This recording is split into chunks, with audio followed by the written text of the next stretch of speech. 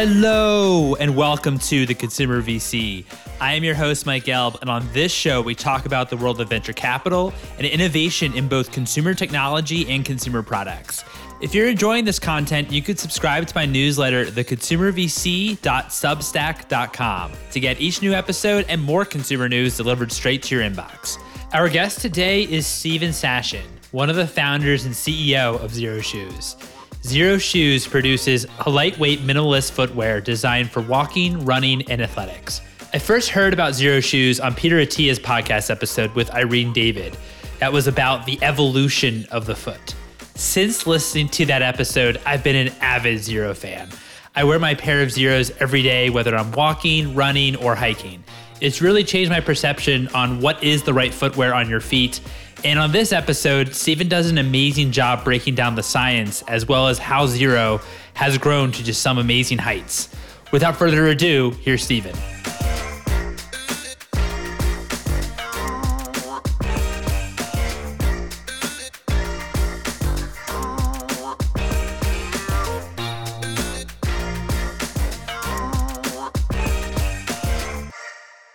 Stephen, thanks so much for being here. How are you? I'm as well as one could be during all the crazy things that are happening inside, outside, and around the world. Yeah, I really appreciate you being here on the show, and really excited to talk about the foot.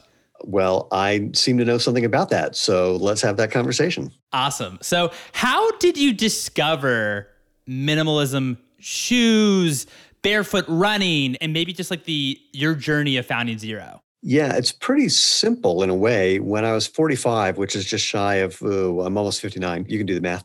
I got back into sprinting at that age, which was a crazy idea. After about a 30-year break, I hadn't really done any competitive sprinting since high school. And I was getting injured constantly. Like every 2 weeks, something was pulling or tearing or ripping or something. And after a couple of years of this, a friend of mine who's a world champion cross-country runner suggested that I try running barefoot to see if I learned anything. And to make a long story very short, what I learned was what the form problems that I had that were leading to my injuries, and more importantly, how to naturally correct them. Because basically, when you're running barefoot, doing it wrong hurts, and doing it right feels great. In fact, you can spot a barefoot runner from 50 yards away because they are, what's it called? Smiling. You know, they look like they're having a good time, not just grinding through the miles. They're enjoying themselves. And I wanted that barefoot natural movement experience as much as I could have it, because when I discovered it, my injuries went away. I became faster. I became a Masters All-American sprinter. So at that time, one of the fastest guys over 45 in the country. Now I'm one of the fastest guys over 55 in the country. And, I also wanted to be able to get into restaurants without having to argue when they would say, you're not allowed to come in here in bare feet. It's against the law. I said, no, it's not. Here's a letter from the Secretary of State. That was kind of a hassle. So I knew about the Tarahumara Indians in Mexico who ran in sandals made from scraps of used tire laced to their foot. They're featured in the book Born to Run that came out around that same time in 2008, 2009. And I found some rubber from a footwear repair place. I found some string at Home Depot. I figured out a lacing system and tied them to my feet, and away I went. And I made a pair for myself, for my wife, for a couple other local runners. And then they told two friends, and they told two friends, and they told two friends. And one day, this guy named Michael Sandler, who was a barefoot running coach, said, I've got a book coming out about barefoot running. If you treated this sandal making hobby like a business and had a website, for example, I could put you in the book. Well, I'd been an internet marketer since like 1992. So I rush home and present this incredible opportunity to my wife, who assures me that I am completely full of it and it won't work, won't make any money, waste of time, total distraction from other things we were doing. And, I'm a good husband. So I said, yeah, okay, you're right. I won't do it. And then I'm a typical husband. So after she went to bed, I built a website and it just took off. I mean, it really, that was the beginning of selling a do-it-yourself sandal making kit based on like a 10,000-year-old idea. That's amazing. I mean, well, first of all, what I also think is pretty interesting is I think you're the second entrepreneur that's been on the show that was inspired by the book Born to Run. What? Who else? Daniel Gluck, who founded Health Warrior. Huh. He was inspired by chia seeds, where he learned about the effects of chia seeds. It's really cool how that one book, two completely different ideas, right? Yeah. And yet you both found inspiration and it built, incredible businesses from it. So that's awesome. Yeah, we used to joke that Chris McDougall, the author of that book, he was our unofficial marketing department for about the first 2 years. That's awesome. It makes a lot of sense. So bring us up to speed a little bit. I know you found barefoot running. I know you found minimalist footwear, started developing sandals. But what is wrong with cushioned shoes when you actually run on them? Oh, where to begin? How much time do you have? So let's back up and look at a couple things. First of all, I'm not suggesting anyone run barefoot. I mean, it's a lot of fun. It's great. There's reasons to do it, but I'm not saying you should. If you're totally attached to high-heeled, elevated heel, motion control, padded shoes, that's cool. I'm going to give you reasons that you might want to just add something to the mix that will be beneficial. But if you really want to think about this, you got to start with the following idea. The oldest footwear that's been discovered in archaeological digs is about 10,000 years old. It's a sagebrush sandal that they found in a dig in Oregon. And if you look at footwear for the next 9,950 years after that 10,000-year-old discovery, all footwear look kind of like ours. Basically, something to protect your foot, something to hold it onto your foot, and also something that lets your foot move as naturally as possible. So this is the second thing you've got to think about.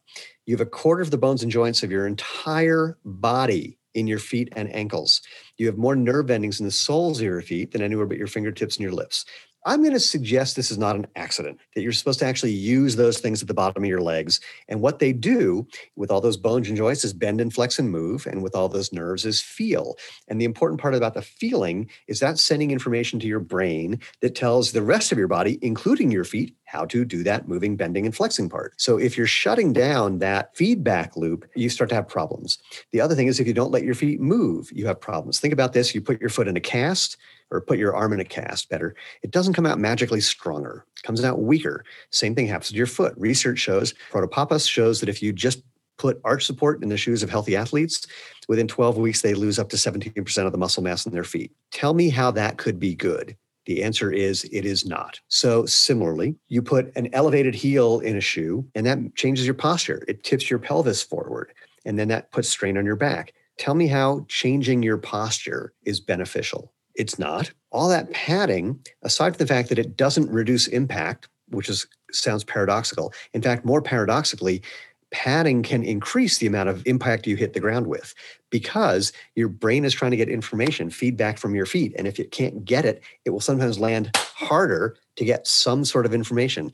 But when you elevate your foot, you lift your foot off the ground, that makes you unstable. You're becoming less balanced. And if you can't feel things through all that foam, your brain isn't getting that feedback that it needs to help you move naturally. And then there's one last crazy part about most traditional running shoes, or not traditional, modern running shoes, is if you look at the shape of the toe box, it tends to be pointy. Then look at the shape of your toes and your foot. Not pointy, unless you've been shoving them into shoes that altered your foot shape. So when you put it all together, the modern athletic shoe, I guess the best way I can sum it all up is I was on a panel discussion at the American College of Sports Medicine. And Irene had the last question. She directed it mostly to the guy from Brooks and from Adidas. And she said, look, in the 60s, we were running in super thin-soled running shoes. We were playing basketball in Chuck Taylors. We weren't seeing the type of injuries, the number of injuries, or the severity of injuries we're seeing now. So what problem were you trying to solve and why didn't it work? To which they had no answer. So there's people ask us all the time, where's the proof about what you're saying? I go, whoa, back up. Where's the proof about what they're saying? The guy from Adidas said, we want to improve performance and reduce injury, but we can't prove that we're doing that because that would take a lot of time and a lot of money and have a lot of confounding factors in a study. I'm thinking, dude, if you could prove demonstrably that your shoe was better than the shoe of the guy sitting next to you, that's worth billions of dollars a year. And you're telling me you haven't done that study because it's hard, throw me a bone. Now, conversely, while there are a bunch of studies showing the value of things that we do, so the one that I just mentioned from Papas, a study from Sarah Ridge, where she showed that just walking in shoes like ours, truly minimalist shoes, builds foot muscle strength in as little as 8 weeks, as much as doing an exercise program for your feet. Isabel Sacco in Brazil, she showed that by putting minimalist shoes on the feet of elderly women, that for many of them, their knee osteoarthritis went away. Now, the question you might ask is why? And the answer is, again, simple. So you have this whole system in your lower body called muscles, ligaments, and tendons that are designed as springs and shock absorbers. And if you use them correctly, they protect your joints. If you don't let your feet do their job, that bending, flexing, moving thing, all that function tries unsuccessfully to move upstream to your ankle, your knee, your hip, your back. So with a truly minimalist shoe, and I'll define that in a second, you're letting your feet do their job so the rest of your body can do its job. And the truly minimalist thing, I say that because The big shoe companies started selling shoes they call barefoot or minimalist that were nothing of the sort. They had enough cushioning, enough padding. They were narrow enough, thin enough, had arch support. All basically, they just reduced what they were already doing in the modern running shoe, but they didn't go to something truly natural.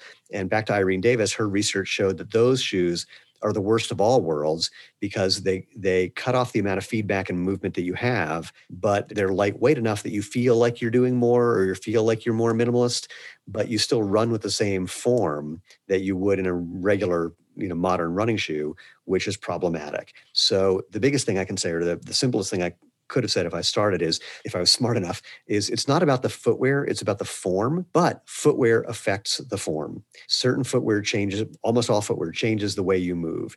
And so what you ultimately want is something that lets you do what is as close to barefoot, as close to natural as possible, but then gives you the added benefits you might need, like additional traction if you're on trails, or a tiny bit of additional protection if you're on some difficult surface, or slip resistance, or insulation, or other things that you need, again, backing up to 10,000 years ago, something to protect your foot, something to hold it on your foot. That's really interesting. So your first product, you started out with the sandal, I think, as you alluded to. Is that right? Again, a do-it-yourself kit to make your own sandals. Wow. Why did you then want to expand to a full shoe?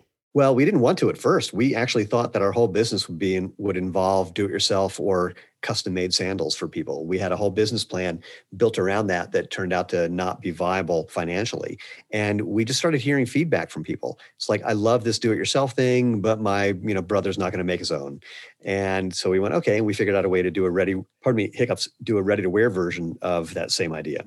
And people would say, oh, that's cool, but that design has a string between your toes. I don't want something between my toes. Now, they were confusing what we were doing with flip-flops.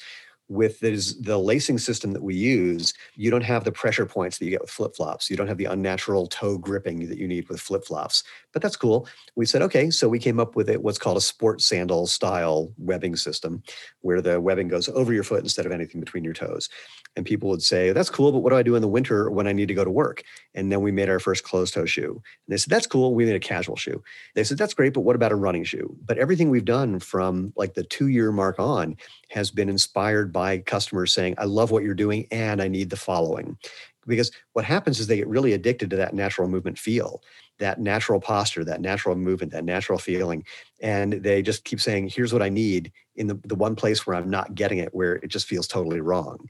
And we've had a bunch of ideas on our own that weren't inspired by customers, but then that the customers tell us if we were right or not. Happily, we've been right way more often than not.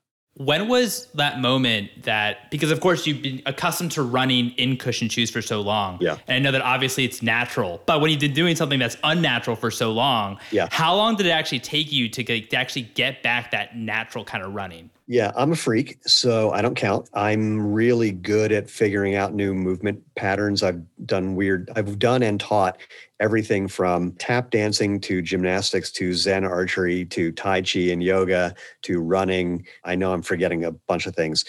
So for me, it was really just a couple of, my second barefoot run is when I discovered the form problem and it naturally corrected itself. And it really took me like a week until that's just the way I ran, because it was just so obvious in my body. I could really feel it.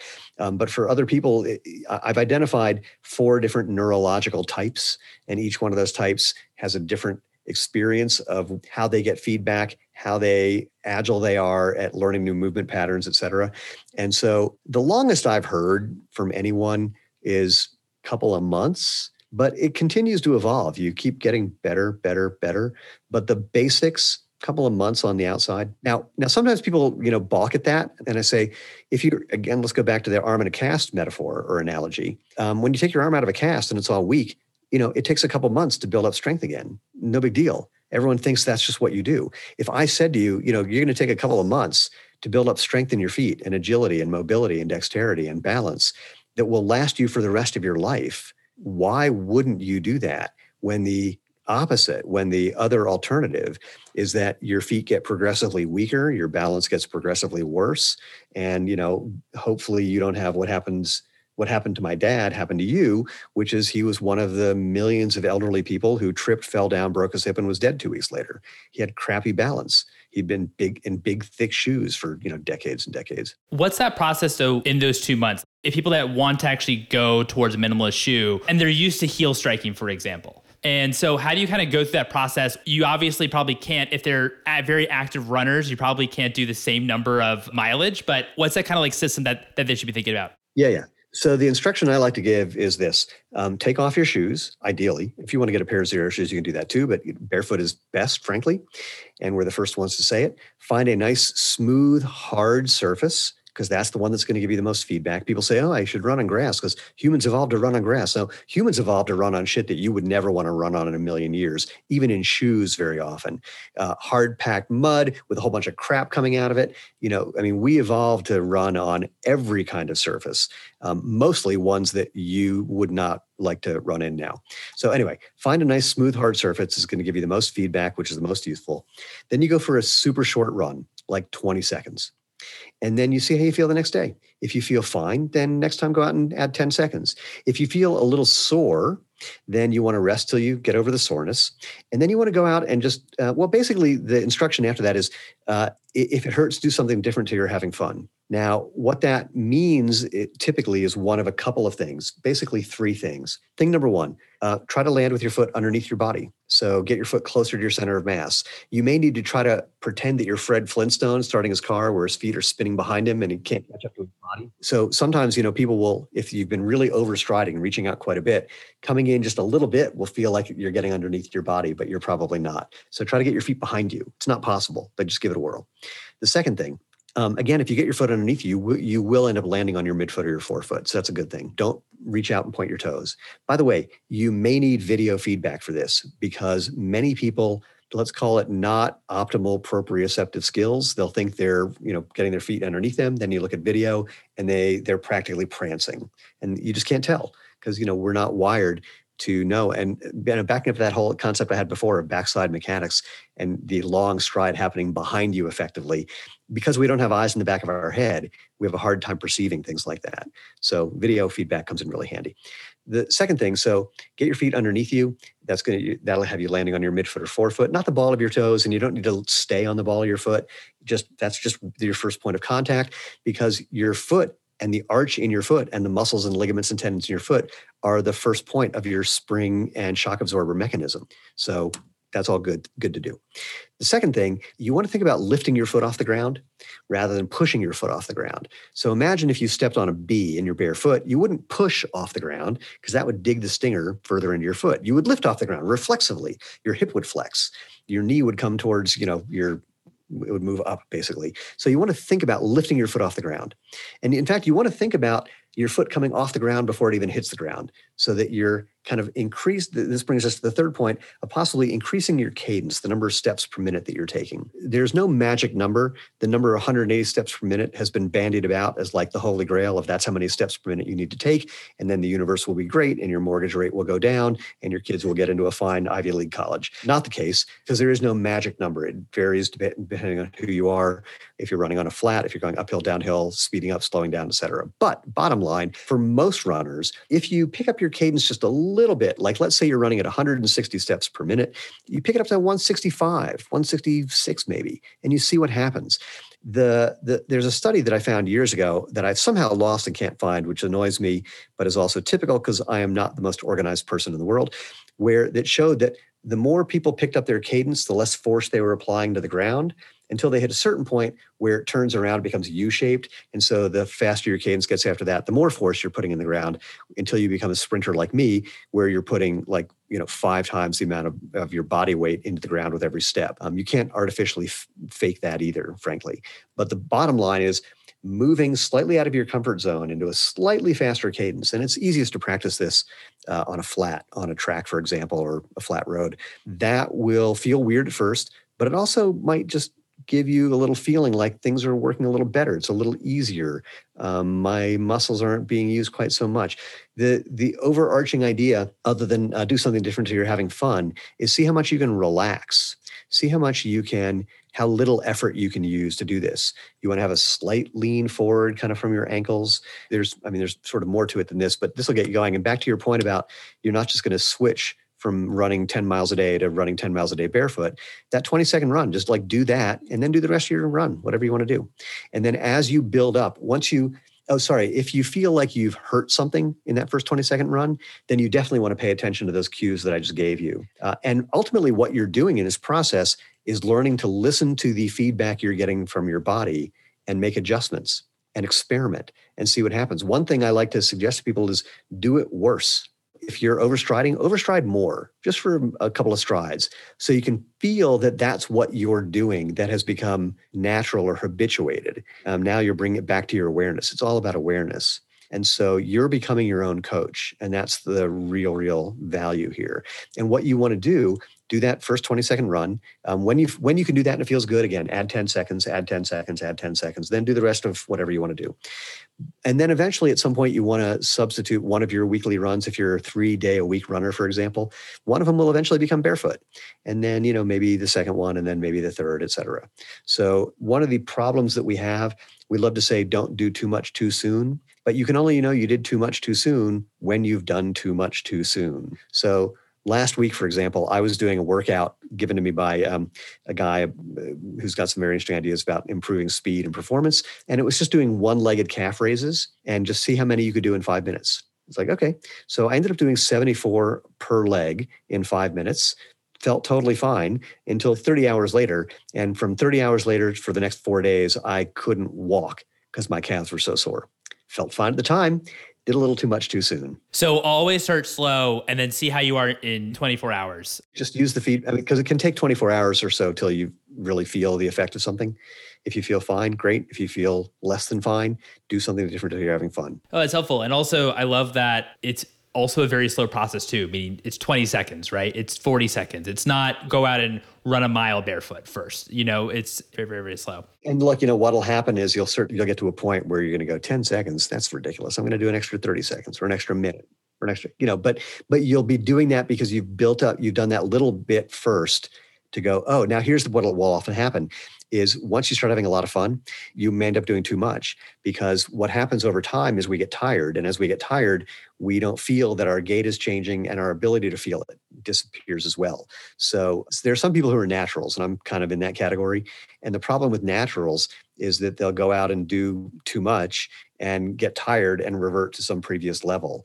I didn't really have that problem because I don't run distance. I'm a sprinter. So, I never do more than 15 seconds, 20 seconds. Back to the business side of things, so you built the website in a night when your wife was sleeping. Yeah. I know you came from a growth marketing background, but what were maybe some of the parts of the metric side of things that you thought, all right, maybe there's something here, and how you maybe thought about promotion and just doing these like little tests to see if Xero could actually be something? Well, the little test was just building the site, frankly.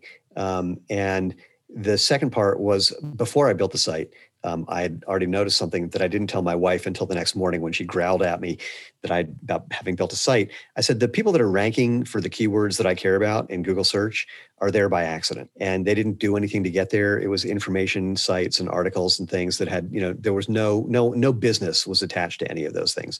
I said, I can own this in 3 months. I know how to create videos and promote them and write articles and promote that and do on-page SEO and all the things that you need to do. I said, I'll own it in about 3 months. I was wrong. It only took me 6 weeks. And so that was one thing. The other thing, I participated in conversations that were happening online and tried to add value about how to make sandals, about how to run, about how to sprint. And I made videos giving away the farm about how I was doing our whole business. Here's where I got my materials. Here's what you can do yourself. Here's how to make them. I gave it all away. And I met people years later who said, I found your videos and, I took your advice and just did it on my own. I've never given you any money. They were saying quite embarrassedly. And I said, I don't care. That's why I did it. So totally fine with me. So basically find where people are already talking about what you're doing and add value to the conversation. That's the gist. What was that process first building out these kits for folks? What was it like supplying it, or were you kind of just all DIY at the first time, or what was that about in terms of the product? At first, it was really literally, we were just taking big sheets of rubber, cutting them into smaller sheets of rubber, getting big things of cord from Home Depot, actually driving around to every Home Depot in the Colorado, Denver metro area, because the cord we were using came in different colors and we only wanted like 4 of the 5 different colors that it came in. And so we would have to drive around to every Home Depot. There's like 20 of them to get what we needed. So we were cutting that cord in a smaller cord and then passing that out with instructions. Then people would say, I need some help. So we started doing custom made sandals where people would make a tracing of their foot, send that to us, and we would make the sandal for them and send it to them. So that was really how it all started. It's amazing. And at what point, how long into the business did you actually need to figure out, okay, we actually can't do this all ourselves? This is not sustainable as it is. I think to help with shipping first. I can't remember if it was shipping or customer service. Any business that I'm involved in, I know that I need to get out of the customer service job as quickly as humanly possible. If you call me a name, if you say, Stephen, you are a whatever, fill in the blank with whatever you think I am, the odds of my disagreeing with you are pretty slim. It could be factually inaccurate. You could say you're a tall Black woman, and I would go, not the way it looks in the mirror, but maybe you're right. But if I create a product and you have a problem with a product, I take that very personally. And so in that anxiety, I want to get people off the phone and their problem solved as quickly as I can, which sometimes makes me not the best customer service person because most people want to tell their story of woe and misery, and I want to get past the story and solve the problem. So one of our first 2 hires was a customer service person who was a huge fan of ours, 60-something-year-old guy who ran 150 miles a week in our sandals. Really, really great guy. And then one of the other first hires was someone to help with fulfillment as things got bigger. We couldn't run the business and ship product, pack and ship product the way we did when it was literally just getting started. So those were the first 2. And then we realized we needed additional customer service and additional shipping. And Lena was getting tired of the fact that the business had taken over the entire house and that from 8 a.m. till 7 p.m., there was other people occupying large chunks of it. So we got an office at about the 2-year mark. On the supply chain side, how did you approach the supply chain in terms of finding manufacturers and kind of going through that process? So I'm laughing for reasons that will become obvious. So the first thing is that I lucked out when I just wanted to make my first kit or do it myself. I found a company that sold me the rubber that I wanted to use because they didn't know I wasn't a shoe repair store, and they only sold to shoe repair stores. And when I went to place a bigger order and they figured out that I wasn't a store, they went, well, you're already in the system, so what the hell? We'll keep selling to you. And then at one point, we were using a product, and we still sell this product. It's a rubber called Cherry from Vibram. And at one point, we called Vibram and asked them if we could get a wholesale account. And they said, sure, the minimum order quantity is $15,000. And we're like, yeah, that's not going to happen. And they said, well, the good news is we just ordered 5,000 sheets of that material that you're using. And we said, the bad news is we just ordered 6,000 sheets of that material. So for a while, we owned all of that material on the planet. And we realized that was putting us in a very vulnerable position. Around that time, we had just through weird coincidental social contacts, met some guys who'd been in the footwear biz for 40 years. And they introduced us to a outsole manufacturer in Korea and helped us design a new outsole with better performance characteristics that we wanted, that was already foot shaped, so you didn't have to cut out as much and make it as difficult to make. And we started manufacturing our own material in Korea. And the reason that I kind of chuckled, it was not a funny haha, it was those were the days, haha, is the first batch of outsoles that we got from this manufacturer, some of the larger sizes weighed less than the smaller sizes, which seems odd because you would think that if there's larger, it's got more material, et cetera. And sometimes the left and the rights were 2 completely different textures or densities or weights. And we're going, this is a real problem. We have people complaining. And they said, well, what did it cost to deal with all their complaints? We said, $5,000. They said, well, if you want to fix it with us, it'll cost you $50,000. Oh, well, can't you just give us better quality? No, because footwear outsole manufacturers didn't care. Because the footwear companies didn't care, because they were just taking the outsole and gluing it onto something. And if it wore out and it was the wrong weight or whatever, it didn't matter. You can basically hide your mistakes in traditional or modern footwear design where there's a whole bunch of layers. In something truly minimalist, there's nowhere to hide. So then we started calling around to other rubber manufacturers in Korea, and they had all heard about us already. So we had already gotten a bad name by asking someone to do something different and do it well. And luckily around that same time, we again accidentally bumped into another sourcing agent who manufactured and worked with factories in China. And we called them, I flew to New York and met with them, and they said, we don't work with everybody, so we're going to, call around, see what we think. We'll get back to you if it seems like we can help. And I got to tell you, I have no idea why they chose to help us. It's sort of a mystery to me because we were a tiny, tiny, tiny little company and very, very demanding. But what I found out years later is that they literally did call around people in the industry and said, do you know about these kids who are making these wacky sandals? And again, for reasons that I, to this day, don't know, a lot of people said a lot of really nice things about us and what we were doing. And that's what got us into that, to work with that agent whom we've now been working with for, I guess, over 8 years. That's amazing. Can you unpack that a little bit in terms of what that quality control is like, or like the more like the traditional shoe supply chain on the sole side of things? Yeah. So the way you make rubber outsoles, first you make the rubber, and then you essentially, the way it's typically done, you're making a kind of finished product to begin with. So you end up, you literally kind of mix the rubber in, like a cement mixer kind of thing, and then you pour it out into something and turn it into some, like big flat sheet, for example. Then you have a mold, like it's a giant, super heavy metal mold. And you cut up pieces from that flat sheet and you throw them in the mold. And the mold gets put in a machine that it's like a giant George Foreman grill, basically. So it's a giant hydraulic press that both heats and presses the mold, which causes a lot of heat, makes the rubber melt, fills out the mold, et cetera. It's really easy to not have the same amount of material in each cavity in the mold, or to just not be paying attention to, how it gets filled at all, because, or to not pay attention to what you do with the material when it comes out of the mold to make it keep its shape. Because again, most outsole manufacturers don't care about any of those things that I just mentioned, because the shoe companies don't care. When you found that manufacturer in China, were they also very invested in your mission as well? Could not have cared less. Here's the thing. One of the reasons that this agent and these factories picked us up is that they've been in the business long enough to know that sometimes lightning strikes and you never know. And so as we continued to grow, we became lightning striking for people. Like during the pandemic, since we were primarily direct to consumer company, most of the companies that were selling wholesale pulled their orders and factories were shutting down. And we kept our factories at least alive because we were selling really well and needed product. And we said, we know we could pressure you for better prices, but you're our partner. So we just want you to be able to manufacture for us. That's all we care about. And they're like, oh my God, thank you. And by the way, some people will say, well, why don't you just manufacture here?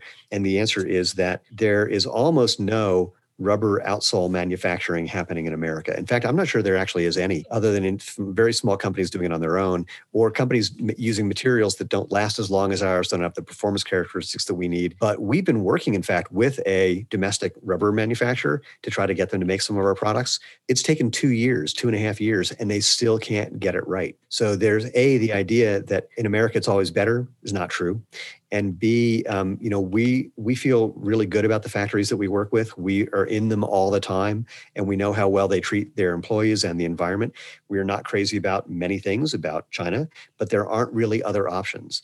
So many people say, well, if you really wanted there to be, you could do it here. It's like, no. The industry experts, of which you, Mr. Person who's suggesting this is not, have said that the only way footwear manufacturing is going to come back to America is with tens of billions of dollars of subsidies from the government, and it's going to take 10 or 20 years minimum. And the only companies that will take advantage of that at first are the large companies who will never give us access to those factories.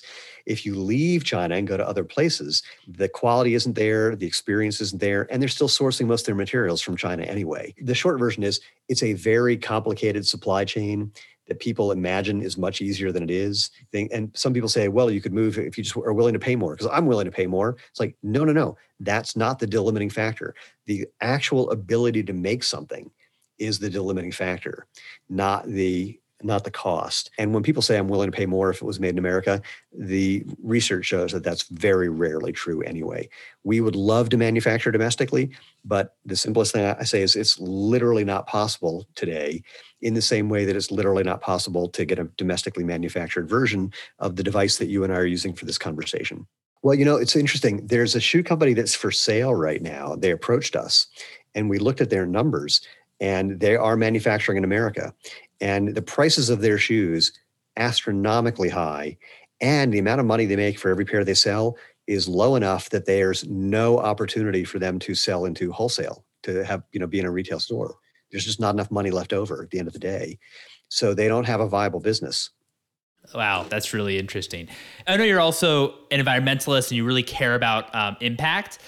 What does going all green mean to you? Environmental impact mean to you? Oh boy. Again, another topic that everybody wants to be really simple that is not. So let me start with the not simple part. Many of the quote green products that people use, where some plastic is made from recycled water bottles or used elephant dung or whatever the hell it is. A lot of the times, the carbon cost of making the quote green product is higher than the not green product. In other words, there's a lot of hand waving and greenwashing. I've talked to people who are in the business of manufacturing quote recycled products, and I go, does it cost you less from a carbon perspective to go out into the ocean, dredge stuff out, sort it, clean it, break it down, build it back, et cetera? And he goes, oh, no, definitely carbon negative, no question about it. So there's a lot of that going on. And also a lot of those green products, even the real ones, are, again, more expensive. So the products that are made with them are more expensive.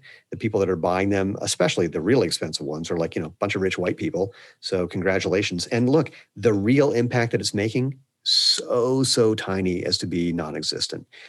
400,000 tons of crap is dumped into the ocean every year by America alone. The fact that you're making your shoe with laces that come from recycled water bottles is not making a dent. Now, that doesn't mean you don't do it. In fact, we're moving to, and by the way, there were some companies that were literally making water bottles that they were then breaking down so they could say they were made from recycled water bottles. Yeah. So you've got to be really, really careful. And for us, we don't want to do any greenwashing. We don't want to do it if it's just because we can tell a green story that's not legit. So that brings us to where we are. We're making products with fewer parts. So there's fewer materials and less energy involved in making them. We're not using a whole bunch of big, thick foam, which is perhaps one of the bigger polluters when you're doing that.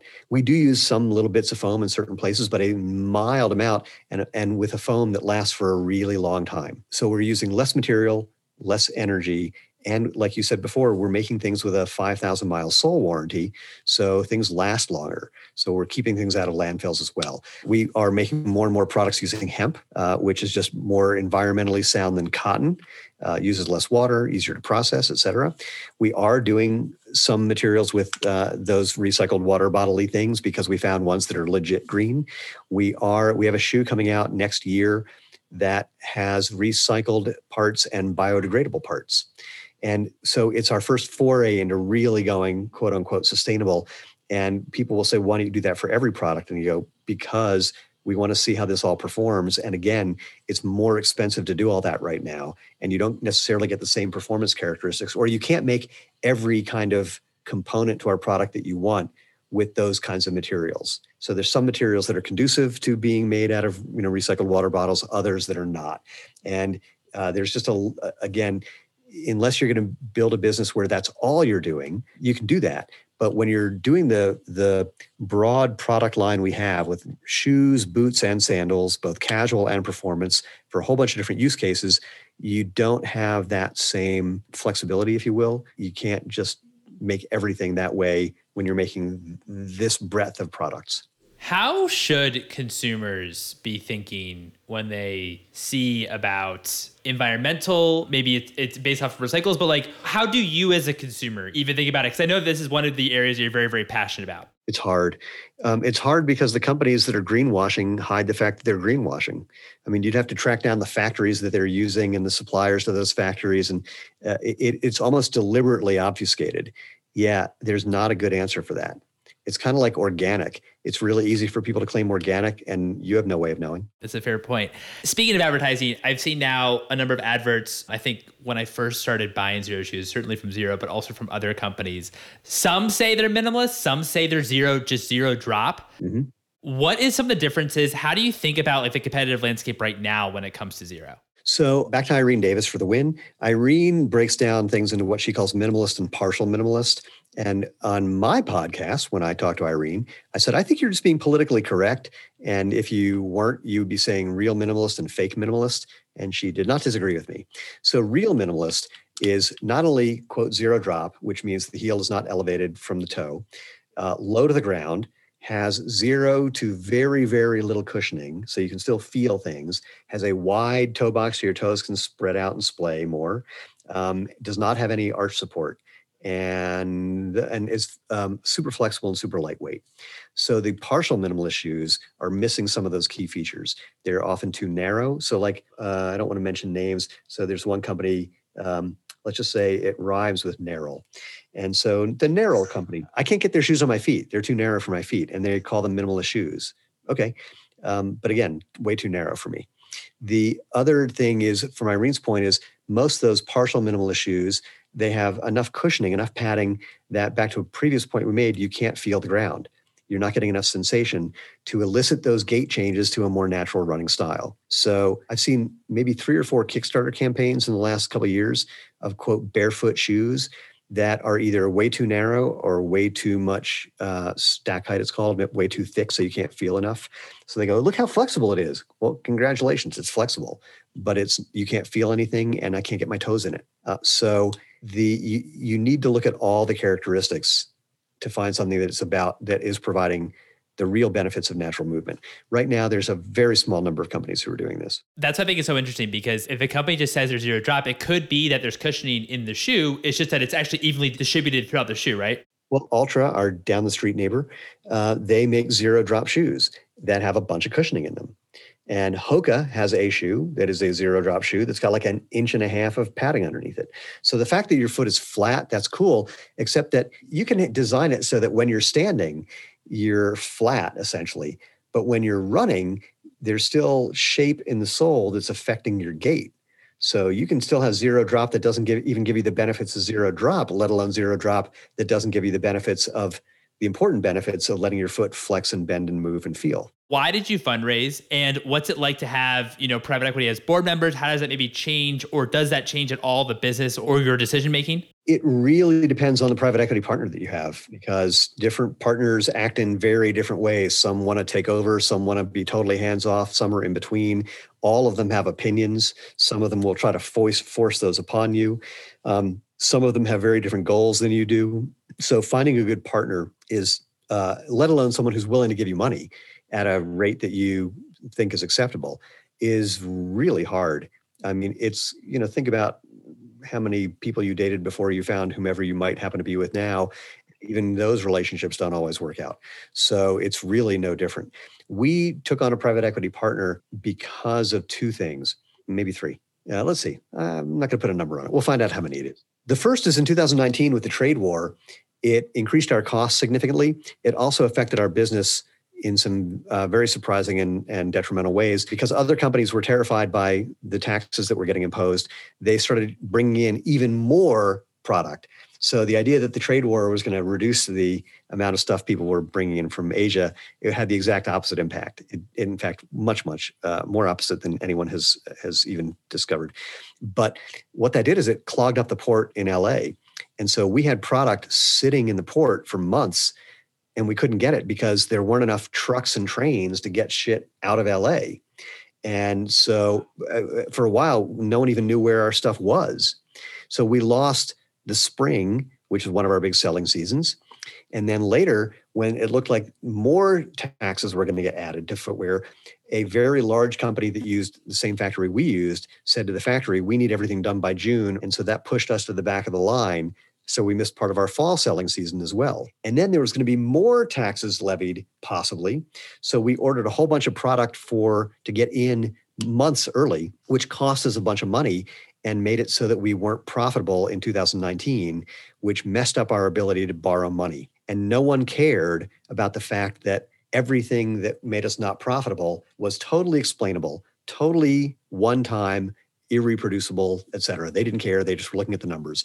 You didn't do as well as you expected, therefore we can't loan you money. Now, ironically, it became somewhat prescient in 2020 when COVID hit and no one could get anything out of China. We had inventory. We had product to sell because we brought it in early. No one gave us credit for that. No one gave us credit for being smart. So they just wouldn't give us credit. And so that was problematic. And my wife, who is my co-founder and CFO, spent the majority of her time trying to find money. And when the fall was coming up and we didn't know what was going to happen with the elections, we didn't know if there was going to be more trade war. I mean, it was so unknown. And the financial markets were similarly, they didn't know who was going to be president. They were terrified about what was going to happen.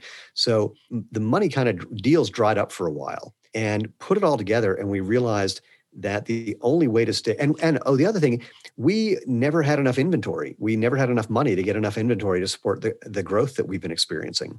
So put all that together.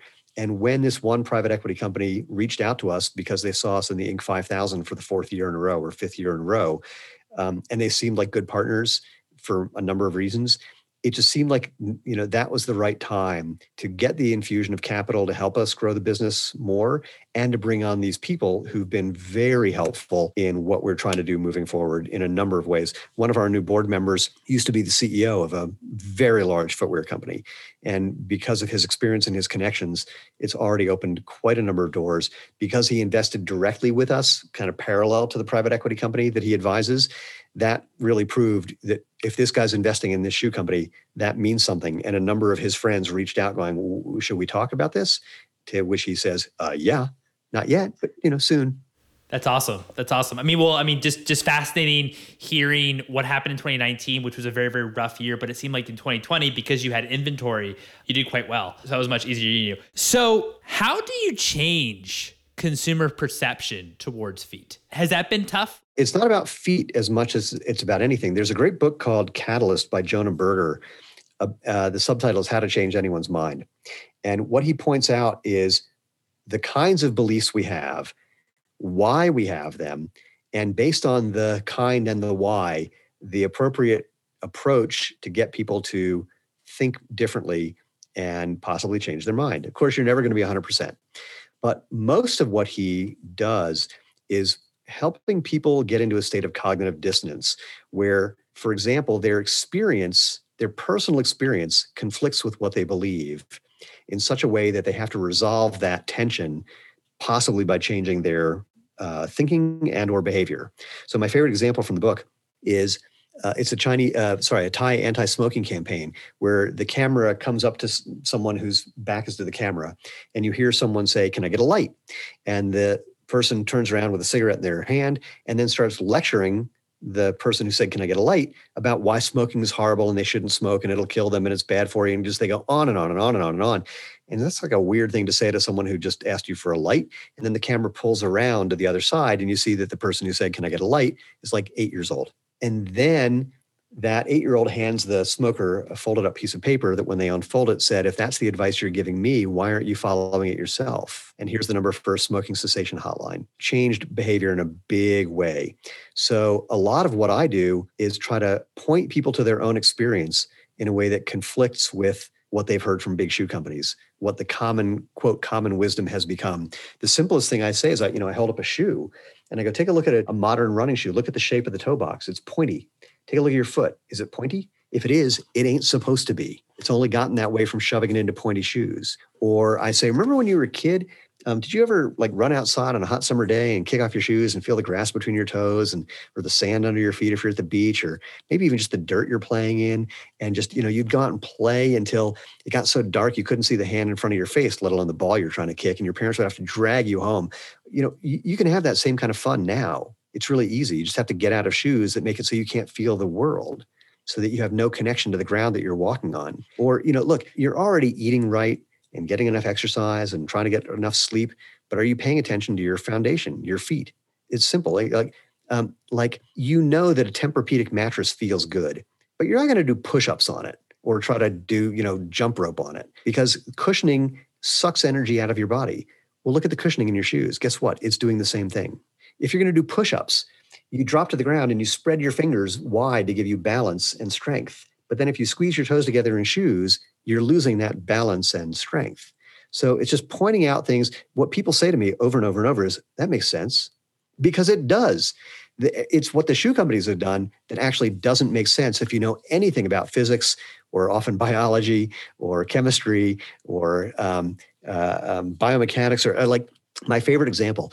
Adidas came out with a new foam called Boost Foam a few years ago. And the way they demonstrated how great it was is they took a 2-pound steel ball and they showed how badly it bounced off of cement, and it bounced a little better off some, regular shoe foam, but it bounced really well off the Boost Foam, and it bounced 10 times before it came to rest. Okay. Well, as someone who knows physics, I immediately knew that was nonsense but you can look up Exploratorium. It's a hands-on museum in San Francisco, and they have an exhibit where you can drop a steel ball through a little plexiglass plate that's got a hole in the middle of it, and the steel ball hits a steel plate that has concrete underneath it. And when you bounce a steel ball off a steel plate, it bounces like 250 times before it comes to rest. In fact, the first bounce hits the plexiglass top that you just dropped the ball through, because it returns 99.9% of the energy comes back into that rebound. Foam is never remotely like that. But if you're going to use bounciness as a factor for good, you should be making shoes out of steel. That's a really good point in terms of your bounciness playing to steel. Wow. Well, I'll tell you, I mean, I want to do the shoe version of that, where it's like, let's look at baby feet. They're so cute. We love baby feet. We nibble on their toes and we tickle their soles. And then we watch kids starting to walk, and, you can see that they're using their feet. You can tell that they're working the problem of, how do I use these things to get me to stand up? Would you ever put a baby on a shoe like this and it's like a 2x4 with straps on it? It's like, of course not, because then they can't move and they can't feel. Well, guess what you're doing when you put your foot in a shoe that doesn't bend and move and flex and let you feel? If you wouldn't do it to a baby, why are you doing it to you? Great point. What's one book that inspired you personally and one book that inspired you professionally? There's two. The first is Stumbling on Happiness by Daniel Gilbert from Harvard. And he did a TED Talk. So I'll do the Reader's Digest version of the TED Talk, which is a Reader's Digest version of the book. Almost every thought we have is trying to predict the future and predict what we would need to do to be happy in this imagined future. We're really bad at predicting it. We're even worse at remembering how bad we are at predicting it. And even if we could figure out, be good at predicting, but we think we're special. And what that means is, if we found 1 million people who got the thing that we think it takes to make us happy, and we found out that all of those 1 million people were no happier than they were before and no happier than we are now, we'd still go, yeah, but if I got it. I know that everyone who won the lottery isn't happier than before they won the lottery, but if I won the lottery. So that's that one. The second one is Fooled by Randomness by Nassim Taleb. Most people know his book, The Black Swan, but Fooled by Randomness, the subtitle is something like The Hidden Role of Chance in Markets and Life. And people underestimate the value of luck and chance and many things that are out of our control. They overestimate their own agency, what they can affect in the world and the impact that that has. And they also underestimate how the world changes. So you could have a good idea 10 years ago, and now you have another idea that feels like a good idea, but the world changed. It's not a good idea anymore. The fact that you feel the same doesn't matter. The number one predictor of business failure is a previous success. You think you're smart. I mean, when people ask me about how we got to where we are, I'm not being glib when I say it's 90% luck and the other 10% is also luck. And then there's a whole separate 100% that's 90% working your butt off, and then 10% hopefully being smart enough to know how to put out the fires that started overnight, despite the fact that nothing changed since yesterday. So those two books really altered my thinking about how I think about the future and my actions today. And of course, the one I mentioned before, Catalyst, which is really provocative. My final question to you, what's one piece of advice that you have for entrepreneurs? Get a government job with a pension. Let me tell you why. Because look, this is not an easy row to hoe. There's no guarantees. It's a lot of hard work. If my saying get a government job with a pension made you think about that at all, you probably should get a government job with a pension. You might find that there are government jobs with pensions that are actually really interesting and let you have weekends and vacations and benefits and things that you don't get as an entrepreneur, really. The other thing is, if you are a, quote, true entrepreneur, there's nothing that I can say that will talk you out of your most likely stupid idea. And I say that because all of us, me included, most of the ideas we come up with are not really viable. And so, it's, again, tough row to hoe. All I can say is good luck, because so much of it is that. I'm at the age now where a lot of my friends are retiring with their pensions. Man, they got it easy. And they had it easy along the way, too. If someone had told me this in my 20s, it wouldn't have made a difference, because I'm a, quote, true entrepreneur. But if I was really smart, it would have made a difference. And I probably would have found a gig that I could have been as creative and as motivated by and as interested in, that would have let me have things like vacations and insurance and all those things that I didn't have for most of my life. I think that's a good point. In government jobs or working the corporate world, there's still opportunities to be creative. Absolutely. I've met people high up in the military who were some of the most interesting, not all liberal, but some very liberal, creative, unusual. I mean, like fascinating people that you don't think of. In fact, the higher they were, I met 4-star generals and admirals and fascinating people who had really interesting careers. I met people who were doing things in the law that I didn't even know were part of the legal profession that would have been totally interesting to me. In fact, are interesting to me. And it would be more interesting if I wasn't, the subject of dealing with them, but I was just the person who was helping other people with it. So there's a lot of opportunities that I just didn't know about when I was young that would have been really cool. No, that's really cool. That's really cool. Well, Stephen, thank you again so much for your time. This has been a lot of fun chatting. Oh, no, my pleasure. Thank you.